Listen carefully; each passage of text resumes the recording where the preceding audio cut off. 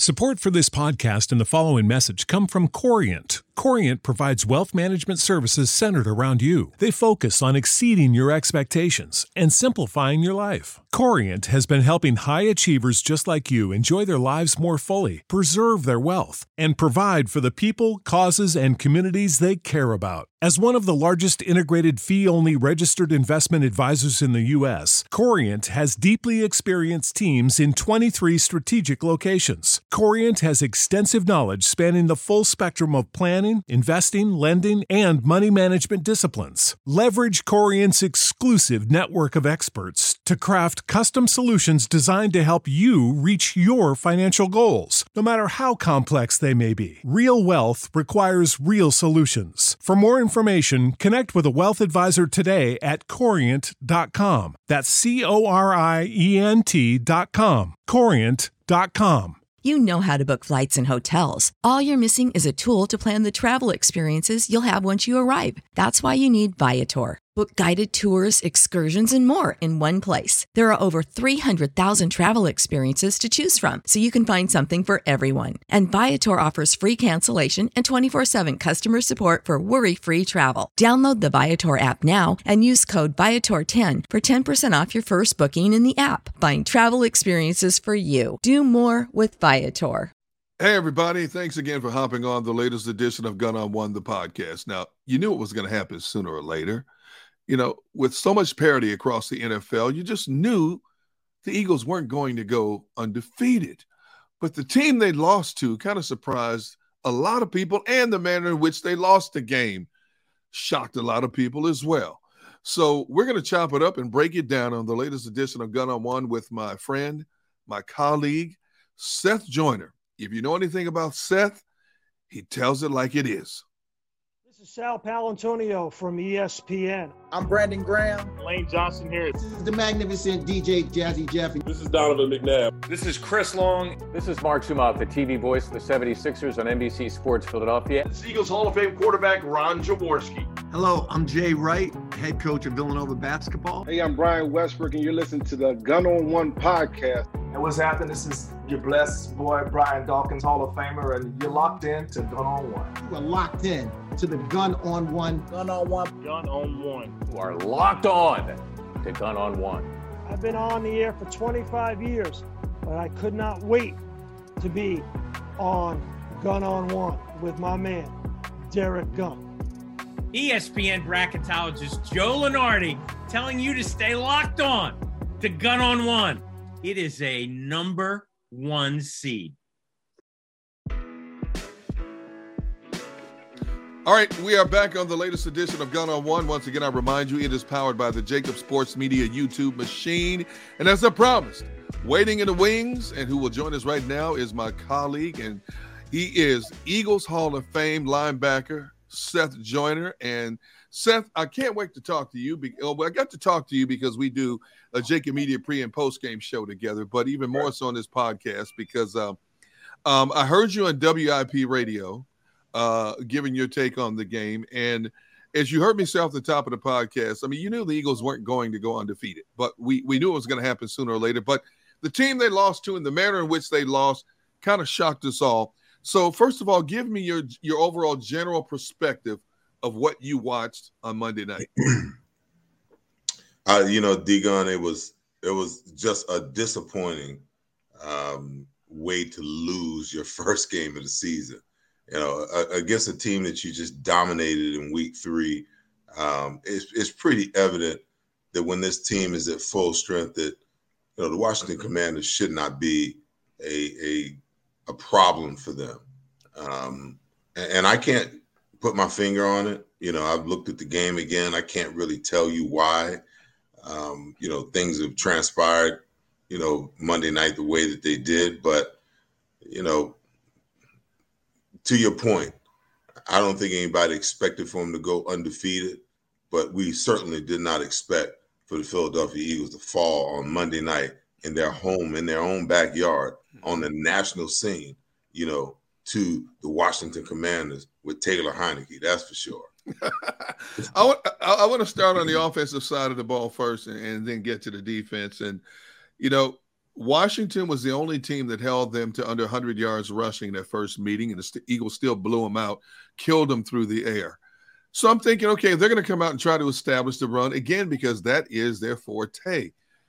They ran the ball 2 times in the first half, Seth, and your lead running back, Miles Sanders, gets the ball one time in the first 30 minutes of play?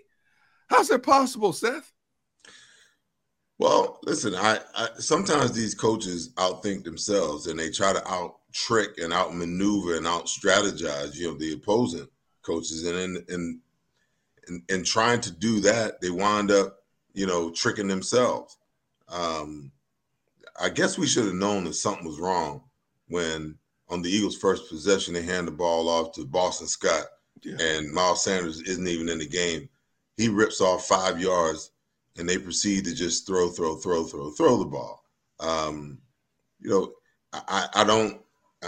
trying to understand what the game plan was, because at least when they played him the first time, the game plan was to try to establish the run. Mm-hmm. They couldn't establish the run, and that put in Washington's mind that, hey, at least they're going to try to run the football. So at least, we'll worry about it. But this time, they ran it that first time, and they basically went to throwing the ball all over the map.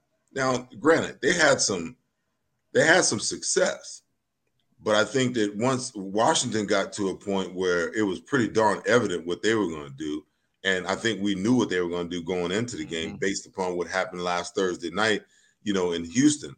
But I think that once you realize that that was their game plan, that it was incumbent upon you to try to figure out, okay, how do I stem the tide? If it's going to be, a one-score, field goal type of game, because we obviously can't stop their running game with James Robinson, then we've got to counter with the same type of deal ourselves. And it will create a situation like it did for Washington, for them to be able to get to their passing game in the most effective of ways if they can do that. D-Gun, you've been knowing me for a long time, man. Yep. And I always talk about offensive football and how important the running game is. I think if you begin to look around the NFL, and I get it, it's a copycat league and everybody's, going to do what the other team is doing, because that's the end thing, the faux thing to do, at the moment. But I think you're starting to see a lot of teams are starting to re-understand what the running game means. And really in particular, with ineffective quarterbacks, with young quarterbacks, and with developing quarterbacks. You just have to give them that element in order for them to grow into the game the way you want them to grow in it. I couldn't agree with you more in terms of the running game. It seems like it's coming full circle. Why do you think it's become the trend once again? I mean, you look at teams that are successful at it, Tennessee, Indianapolis, Green Bay. These teams are having a good measure of success running the football. Why do you think that trend is trickling back towards the run game when the game got away from it for a few years? Well, I think that, to me, there's only – you can count the amount of elite level quarterbacks on one hand in the NFL. You're talking about 32 teams.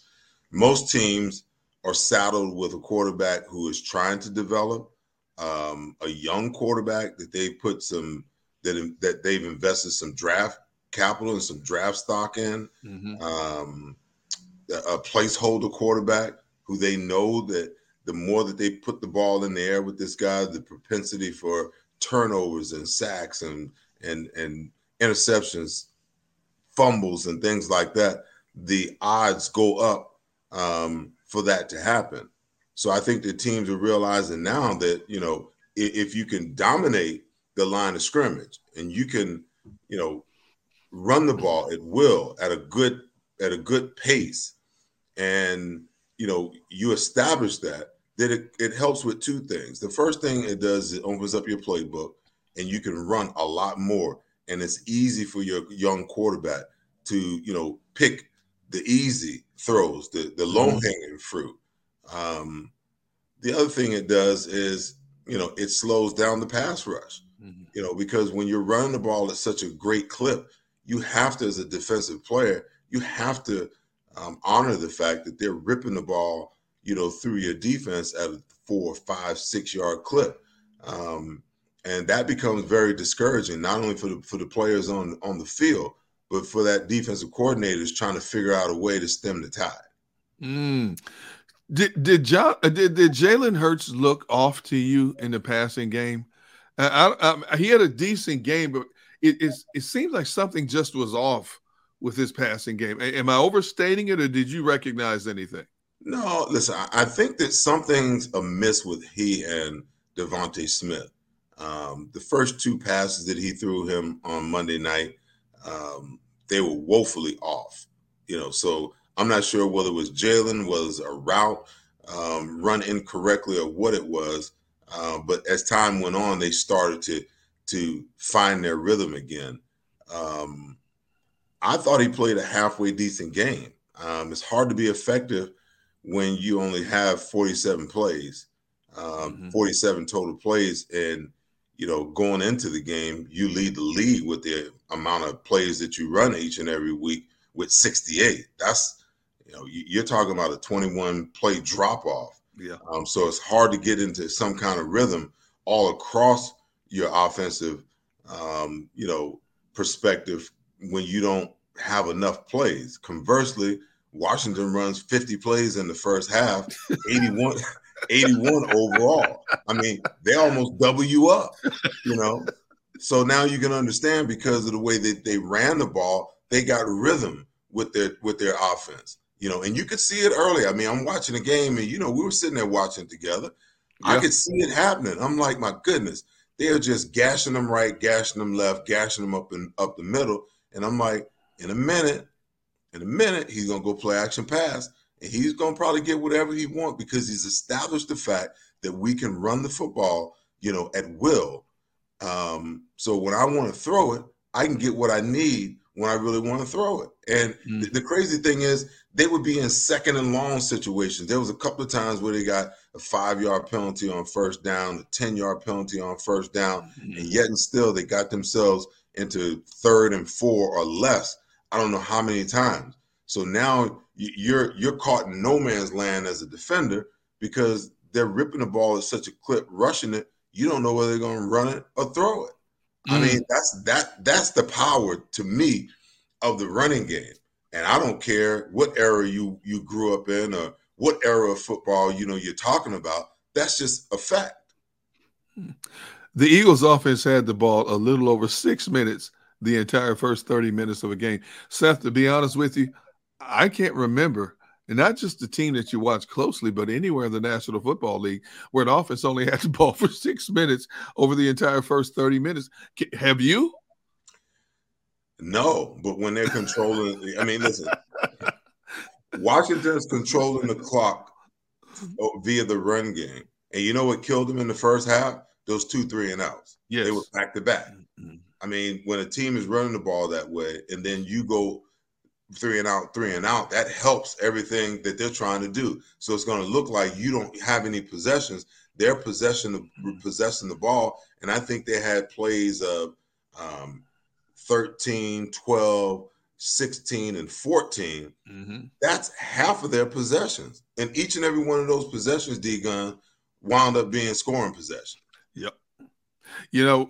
Leading up to this game, the Eagles have probably been the most healthy team in the National Football League. When we've watched multiple prominent players across the league fall by the wayside due to injuries. Well, Avonte Maddox not available for this game. He's on IR, so he's going to miss at least 3 more games, including the game he just missed. Now, the big one, Dallas Goedert goes down with an injury. He is now out indefinitely. Seth, that is going to severely affect the tight end position in the passing game in this offense. Listen, it's a huge loss for them, because whether the rest of the National Football League wants to, acknowledge it or not, Dallas Goedert was quickly become the best tight end in football. That's just a fact. So for them to lose him, and then, you've got A.J. Brown, who's hobbled. Trust me, he's not going to be 100% by the time we get to Sunday. Right. So I think that's why you saw a little more Zach Pascal. That's why you saw, Quez Watkins for the first time this year lead the Eagles in receptions and reception yards in a game because he just wasn't full speed after he got injured in the first half of that football game. So now you take those two guys away, it really minimizes, what I thought the Eagles had done a really good job of, spreading the wealth from game to game, getting different guys, involved, making it that much more difficult for defense coordinators to lock in on one guy. But that's a major loss for them because not only is he a major weapon in the passing game, and he and Jalen Hurts seem to be just, in such good rhythm. I mean, he didn't throw him. He didn't go to him a lot with a lot of targets. The last game, I think he was eight catches on 11 targets for 100 yards and a touchdown. But when he needed to go to him, and you could even see it last night when he needed him, for a big throw, he was always there. Who's going to be the guy at the tight end position that gives you that? And then on top of that, I think the run game was really fueled, in a lot of ways because of what he was doing from a blocking perspective at tight end. Now you got Calcaterra, who is more of a pass-catching tight end, and you got Jack Stahl, who is more of a blocking tight end. Yep. And, depending on how and when and where you have him in the game, it's a dead giveaway what you're going to be doing. All right, Seth, let's flip it to the other side, right into your wheelhouse, the defense. And everybody on the planet going into this game knew Washington's best chance to stay in this game was to run the ball and control the clock. How is it that we knew it on the outside looking in, but the players and the coaching staff on the inside looking out, they may tell you they knew it, they short on the football field because you allowed this team to run the ball 49 times. 49 times. They only averaged 3.5 yards a carry. Yeah. But 49 times, and you couldn't get them off the field, Seth. I don't understand what the mindset of the coordinator and the player personnel was. Well, listen, I honestly think that, sometimes as a defense coordinator, especially when you're 8-0 and no one's, people have kind of tampered down, the talk about Jonathan Gannon in this defense. Listen, I did it last week out of, well, hell, they must be doing something wrong. They're 8-0, so let me just step back from this, off this pedestal of them not being aggressive and them not getting it down because they must be doing something. They're undefeated in the National Football League. Mm-hmm. Well, look at here. Okay. A week later, what do we get? We get the same thing because I'm telling you right now, if Antonio Gibson and James Robinson didn't look like a clone of Damian Pierce last week all over again, if the game plan didn't look the same, and I think sometimes, we talk about the players, reading their press clippings and the players, smelling themselves, because they were undefeated. You could probably look at that game last night and ask yourself, has Jonathan Gannon been smelling himself? Has he been, reading his press clippings? Because, even Troy Aikman last night in the broadcast, this guy, is doing a fantastic job. Well, your offense is averaging 28 points a game, 28.1 to be exact. You know how easy it is to play defense when your offense is giving you 28 points on average per week. Mm-hmm. So they go into the game last night, and I believe that Jonathan Gannon thought that the Damian Pierce situation the week before was just an anomaly, and quickly he found out that Houston, we got a problem. Mm-hmm. And this problem is going to persist because you don't have Jordan Davis. Fletcher Cox looks like a shadow of his old self. Mm-hmm. Javon Hargrave, I think has the ability to be a run stopper, but neither one of those tackles really want to have to stop the run. They really just want to pass, rush the passer. An old great defensive mind, that I played for once upon a time said, hey, you have to earn the right to rush the passer, and you have to earn the right for me to call blitzes by stopping the run. Because if you don't stop the run, you don't get to rush the passer because they're going to play action you, and you're always going to be a step behind. I can't call blitzes, unless they're dialed up called run blitzes, because you haven't stopped them from running the ball. Once you make them one-dimensional, now you can get done. You can start to have some fun. Yeah. But when they got that two-way goal, man, it's really, really hard to play defense. It's so hard to play defense. And people just don't understand. I mean, even the keys, when you read your keys, sometimes the keys are lies, when you're reading them. And I'm looking at the linebackers. I mean, both T.J. Edwards and Kazir White, listen, man, they played their two worst games in back-to-back weeks. And a lot of that you can attribute to the fact that the Eagles, without Jordan Davis, they have to play a lot more four-man than they really want to. And, when you double those two tackles in the middle and those linebackers don't understand where they fit because they really can't see the flow of the play, and they don't come downhill and they don't pull those double teams off those tackles, the results of the last 2 weeks, D-Gun, is what you get. If there's one aspect of defense that I know that really gets your blood boiling and raises your blood pressure, it's linebacker play, not just with the Eagles, but across the National Football League. Yeah. And tell the listeners what it is about linebacking play in the NFL today that just makes you grit your teeth across the board. They're so fundamentally, unsound when I watch these guys play. There's only a handful of guys that really know what the heck they're doing when you watch them play. You look at Matt Milano. Now, granted, they protect him a lot, but he makes a lot of tackles. The guy understands football. He understands schematically how you're trying to attack him based upon how he looks.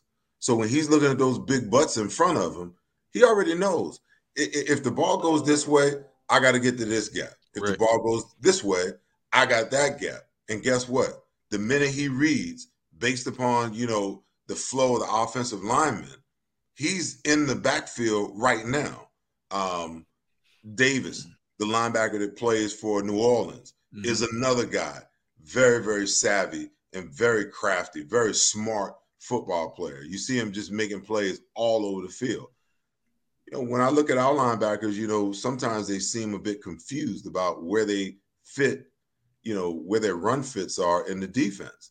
And then the other thing that drives me crazy too is that, when a team is running the ball down your throat and you want to force them to have to throw the ball, then bring an extra backer in the game and get out of nickel, okay?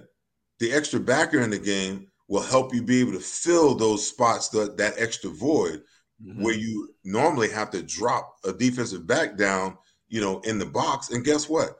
Those guys really don't understand how it is that they're supposed to play linebacker as a defensive back. They're hoping that within the 7 or the 8 man front that they're the free guy. But guess what? 9 times out of 10, they run away from one of the defensive ends on the end, and they leave him unblocked. And guess who gets blocked? That guy that don't really want to be down in the box, that don't want to be in that mix. But the linebacker play is really critical. And I'm not so sure, D-Gun, that they train these guys' eyes the way they train our eyes back in the day. For the ones who work hard to ensure their crew can always go the extra mile, and the ones who get in early so everyone can go home on time, there's Grainger, offering professional-grade supplies backed by product experts so you can quickly and easily find what you need. Plus, you can count on access to a committed team ready to go the extra mile for you. Call, click Grainger.com, or just stop by. Grainger, for the ones who get it done.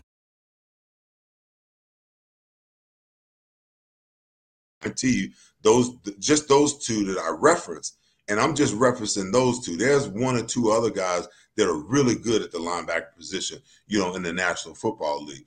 But your eyes never lie to you. When you're reading what you see, what is it that your eyes is telling you? Are you following what it is that what you've trained your eyes to see, what you've trained your eyes to see schematically, that's blocking scheme wise. And, are you allowing yourself to believe what it is that your eyes see based upon your film study all week and how a team is going to try to attack you? And then lastly, is the guy you're sitting in his meeting every single week, does he know enough? Does he have enough wherewithal? Can he give you the tools to put within your toolbox that you carry with you in the game to be able to get done what it is that he requires and what he wants you to do? If that guy can't do that, then guess what? You're going to see more and more games like you saw last night where teams can't control the run because, listen, you're at a disadvantage anyway, because nobody's really running a 4-3 or 4-4, a 4-3 or 3-4 anymore. Almost every team is 75% of the time they are a 4-2 defense. So if you don't have two hellraisers that really understand how they fit, in your defensive scheme each and every week, you're going to have problems, man. The game has changed so much since you played it in terms of putting limitations on the physicality of defensive players. Could you have survived and thrived in today's game with your style of play? I think that's such a subjective question because if you took me out of my era and put me in today's era, it'd be hard. I'd like to believe that if you took my skill set and raised me in this era, that I could be successful. Because one thing I had to do, D-Gun, A, because I was an 8th round draft pick, and B, just because I was a student of the game, I was going to grind it out. I was going to watch the film. I was going to study the game plan. I was going to take, a half a legal pad worth of notes every single week. The one thing I wasn't going to be is I wasn't going to go into a game and not be prepared. Now, are there some anomalies within the framework of a game because offensive coordinators are smart enough to self-scout and key break and do some things different? Absolutely. But that's where, you lean on and you rely on, the keys that you get and believe in what it is that your eyes are telling you, to combat that. And then you make those notes, that's the other thing. When you're studying film in this information age and you got an iPad or a Microsoft Surface Pro, and everything is right there for you, are you writing down these notes that are implanted in the database so that when you see something, you can make a play? I've been in, as an intern, I've been in that room before where guys are sitting there and they don't have a pen and a piece of paper. All they got is their device. And how much retention goes on when you don't really write stuff down to where your eyes see it and then your brain sees it and then it's locked in. It's different, man. It's a different deal. So that's why I say that is a subjective question in a lot of ways. Okay. One of the best quotes I saw on social media was after the game when somebody said Jonathan Gannon's pass defense plays a COVID defense, 10 feet apart. One of the best lines I've heard yet. And as you might expect, everybody once again screaming, fire Jonathan Gannon, fire Jonathan Gannon. I'm not there in terms of putting the word fired next to Jonathan Gannon's name. I mean, after all, they're only giving up 17 points a game. They're by far the best team in the National Football League in takeaways. But what does Jonathan Gannon need to do to fix this problem, especially the run problem, because they're going to face some outstanding running backs coming up? Listen, Milton Williams and, Tui Pelopo they've tried, man. They've tried. There's a reason why they were drafted where they were, and Jordan Davis was drafted where he was at 13 last year. There's a reason. It's simple. I do believe that, Jonathan Gannon has got to get a little more creative in what he does. Right. If you have a smaller defensive front, and I don't know all the numbers on the defensive tackles for the Philadelphia Eagles in particular. I know that Jordan Davis is, 340 plus. You don't have another one of those guys with that kind of mass. So if you're a smaller defensive front, the one thing you can't do is you can't predictively line up every single play and give the offensive line a pre-snap look of where you're going to be when the ball is snapped.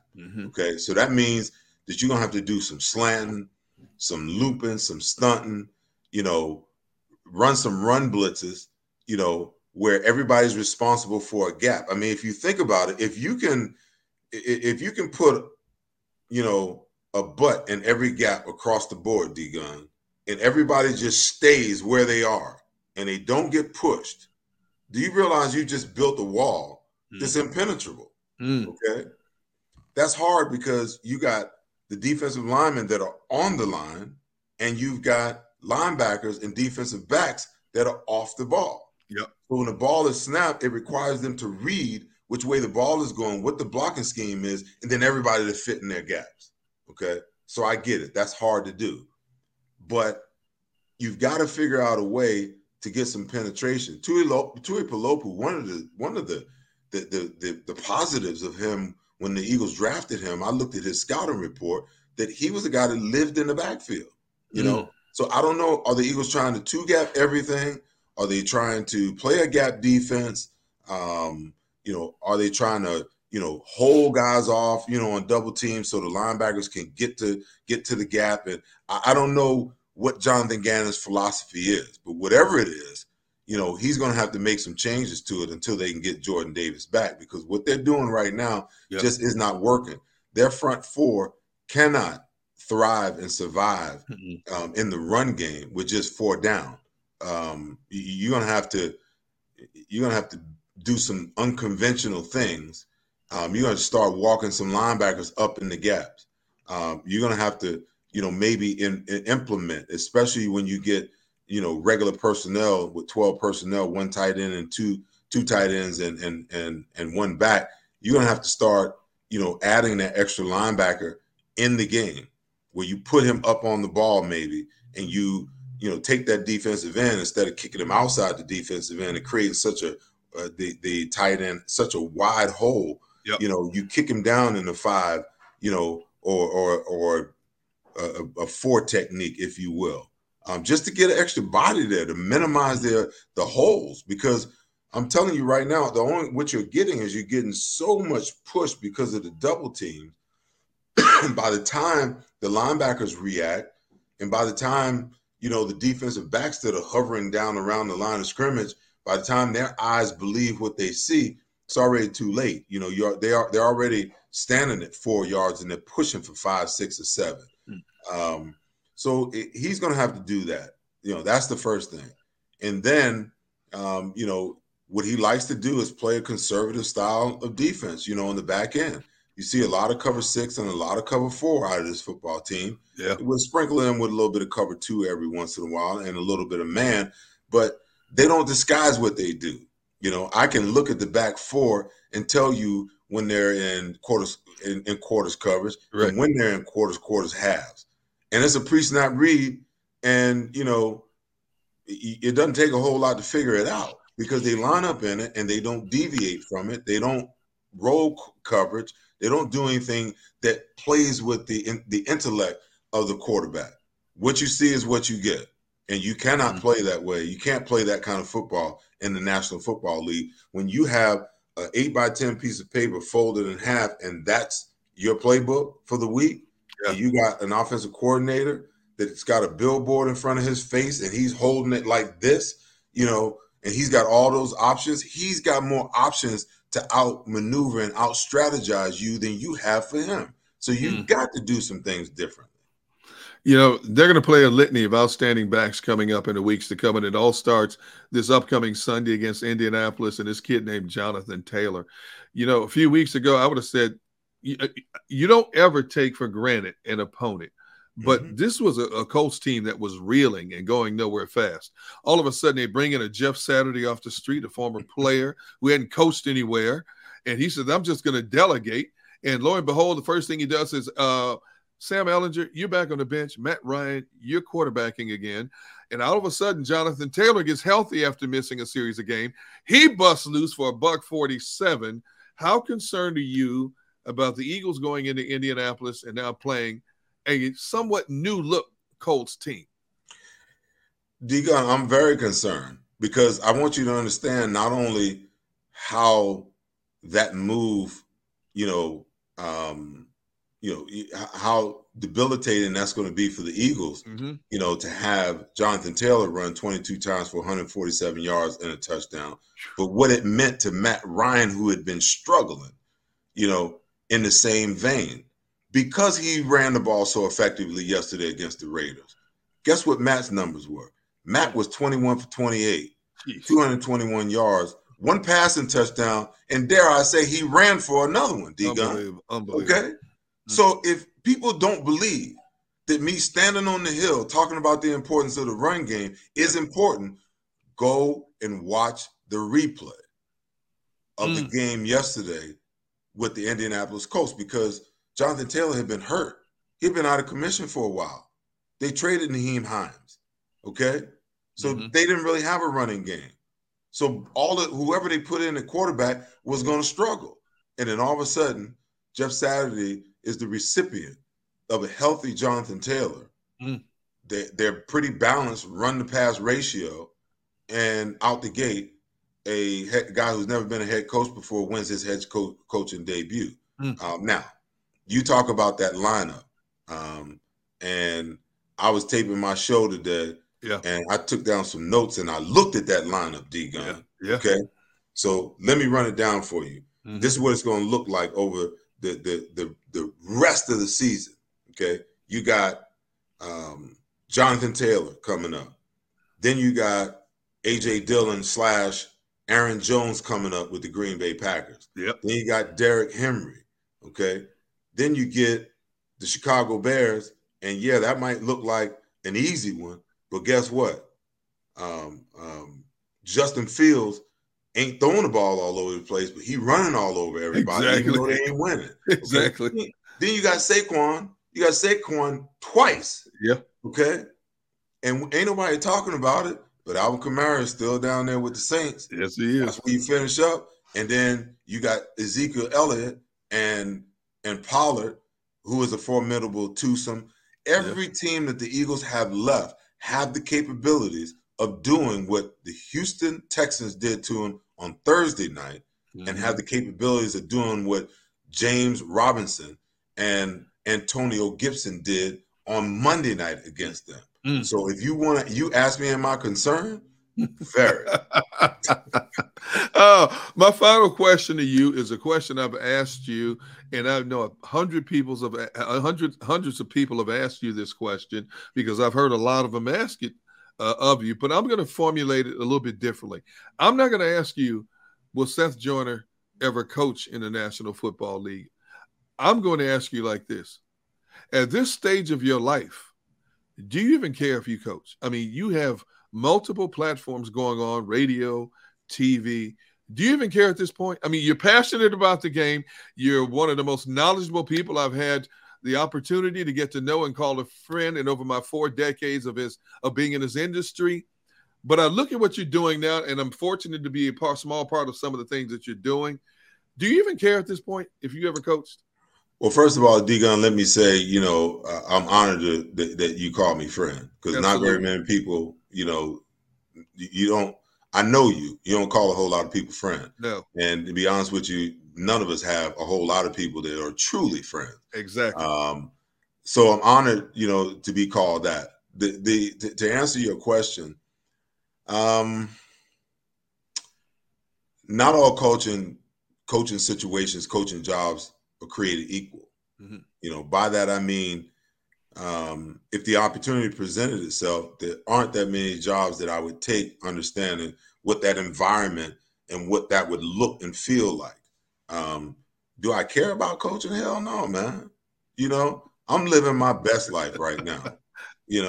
I get to sit, every Sunday and do a pregame show with you and do a post-game show, you and Mark Farzetta. Yeah. Then I get to do, a post-game show with you and Mike Miss and Devin Caney, for 2 hours after every game. I get to watch the game with you and have the fun that you and I and me antagonizing you.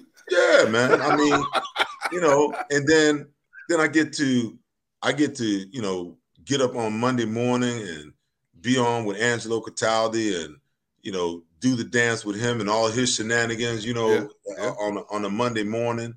And then I get an opportunity, to do my own show, to do my own thing, host my own show, on TV right here in Philadelphia on, PHL 17 and NBC Sports Philadelphia. Mm-hmm. I'm not sweating the coaching thing. I'm doing what I love to do. I get to talk about football. Yep. I get to analyze the game, for the team, that I will love forever. And, coaching takes a lot, man. To me, it takes a lot that's unnecessary. And I think that it's done that way by design.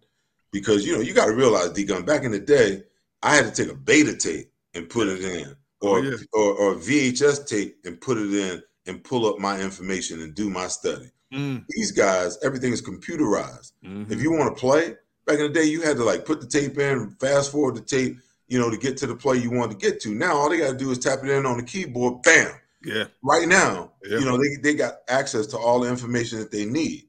You've got a data analytics department that's giving you all the probabilities and all of the tendencies and everything that you need. You don't have to research that stuff out. It's given to you, man. So in a lot of ways, I think that, the technology has made the game, as great as the technology is, I think it's taken something away from the game from the standpoint of the time that one commits to being, a master of their craft because it's so easily, accessible for you. And to your point about coaching as a coach, do you really need to be at the facility 13, 14, 15 hours every day when you have all of these, you have all of these technologies and then, it's not really you that's doing all the prep work. You got all the do boys behind you that's breaking down all the film, that's drawing up all the play cards for practice, that's giving you the information that you need. All you got to do is get your guys prepared as a coach. All you got to do is understand the game plan, be a part of the game planning process from week to week. So listen, I do a lot of that, preparing for the game every week. That's right. Why would I want the headache of, being a coach, unless the situation was right. You understand? I'm not walking away from what I love to do and what I'm doing right now to jump into the potential of having your ass fired because, you got a defense coordinator, that is doing things in a way that's jeopardizing everybody's job. You're right. You're right. And let me also put this to rest. I hear a lot of people, and I see a lot of comments on social media. People say, "Oh, Seth, he's old school. He can't coach in today's NFL. He's scared of players to death." Hey, listen, I've worked with players in the off season, professional players in the off season, and I got a wealth of knowledge that I can offer those players. I can show them things and teach them things that maybe some of these young guys who are in the game today coaching the linebacker position, they don't have that information to pass along. Right. I played on a team in the National Football League for 13 years. I know how to be, a team player. I am paid for my opinion. Right. Okay. But I also understand, I understand authority. If I'm a linebacker coach, that means an assistant linebacker coach. That means that I'm an assistant under somebody else. Right. Okay. So when he asks me for my opinion, then and only then, do I give him my opinion? Mm-hmm. If I'm a linebacker coach, I'm under a defensive coordinator and a head coach. So I'm working with my guys. I only give those guys an opinion when they ask for an opinion. I know what it is to be on a team, and I know what it is to be a part of a team. Okay, that will never quench my fire for how I see the game and how the game should be played. I'm going to coach my guys the way that I need to. I'm going to get to know each and every one of them. I'm going to find out the guy that I can coach the whole unit through, the guy that I need to kick in the ass and the one that I need to pat on the back. I understand that because I watched that as a player for years. So for someone to believe that, I couldn't be a benefit to them, in some way as an ex-player, as a guy who understands the game, as a guy who grew up in the defensive world with some of the greatest minds that's ever coached the game, that's absurdity. But I don't have to go begging for that job. What I got right here and what I got right here is valuable. If somebody want it, they better come get it, and they better pay me to get it. Otherwise, I'm going to be sitting my behind right next to you and Mike Miss every Sunday. I couldn't have said it any better myself. And for all the viewers and listeners out there who don't know, now you know, Seth Joyner is all over the place. You just heard him talk about, you can see the Seth Joyner Show on PHL 17 and NBC Sports Philadelphia. You can hear Seth every Monday morning or every morning after the Eagles game on WIP 94.1. And, of course, he does the pre- and the post-game show for Jacob Sports Media YouTube channel with me, Mark Verzetta, Mike Missinelli, and Devin Caney. Seth Joyner, I know your time is valuable, my brother, my friend, but I thank you so much for taking some quality minutes to hang out with D-Gon on this podcast, man. Anytime for you, my brother. Anytime for you. I'll see you next week. All right, brother, you take care. That's going to wrap up this latest edition of Gun on One, the podcast. It is powered by the Jacob Sports Media YouTube machine. For my colleague and friend, more importantly, Seth Joyner, I'm Derek Gunn. As I tell you each and every week, hey, everybody, please, out there in the world we live in today, stay blessed. But more importantly, extend yourself a little bit and be a blessing to each and every person you encounter. Until next time, we out of here.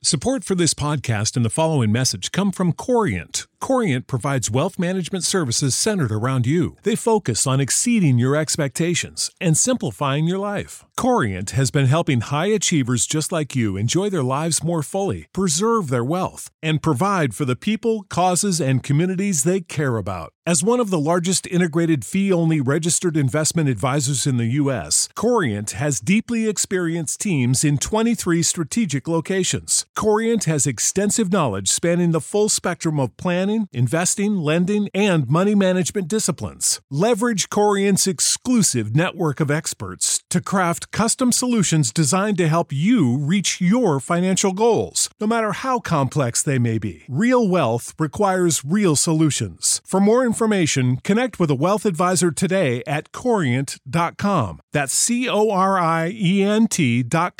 Corient.com. You know how to book flights and hotels. All you're missing is a tool to plan the travel experiences you'll have once you arrive. That's why you need Viator. Book guided tours, excursions, and more in one place. There are over 300,000 travel experiences to choose from, so you can find something for everyone. And Viator offers free cancellation and 24/7 customer support for worry-free travel. Download the Viator app now and use code Viator10 for 10% off your first booking in the app. Find travel experiences for you. Do more with Viator.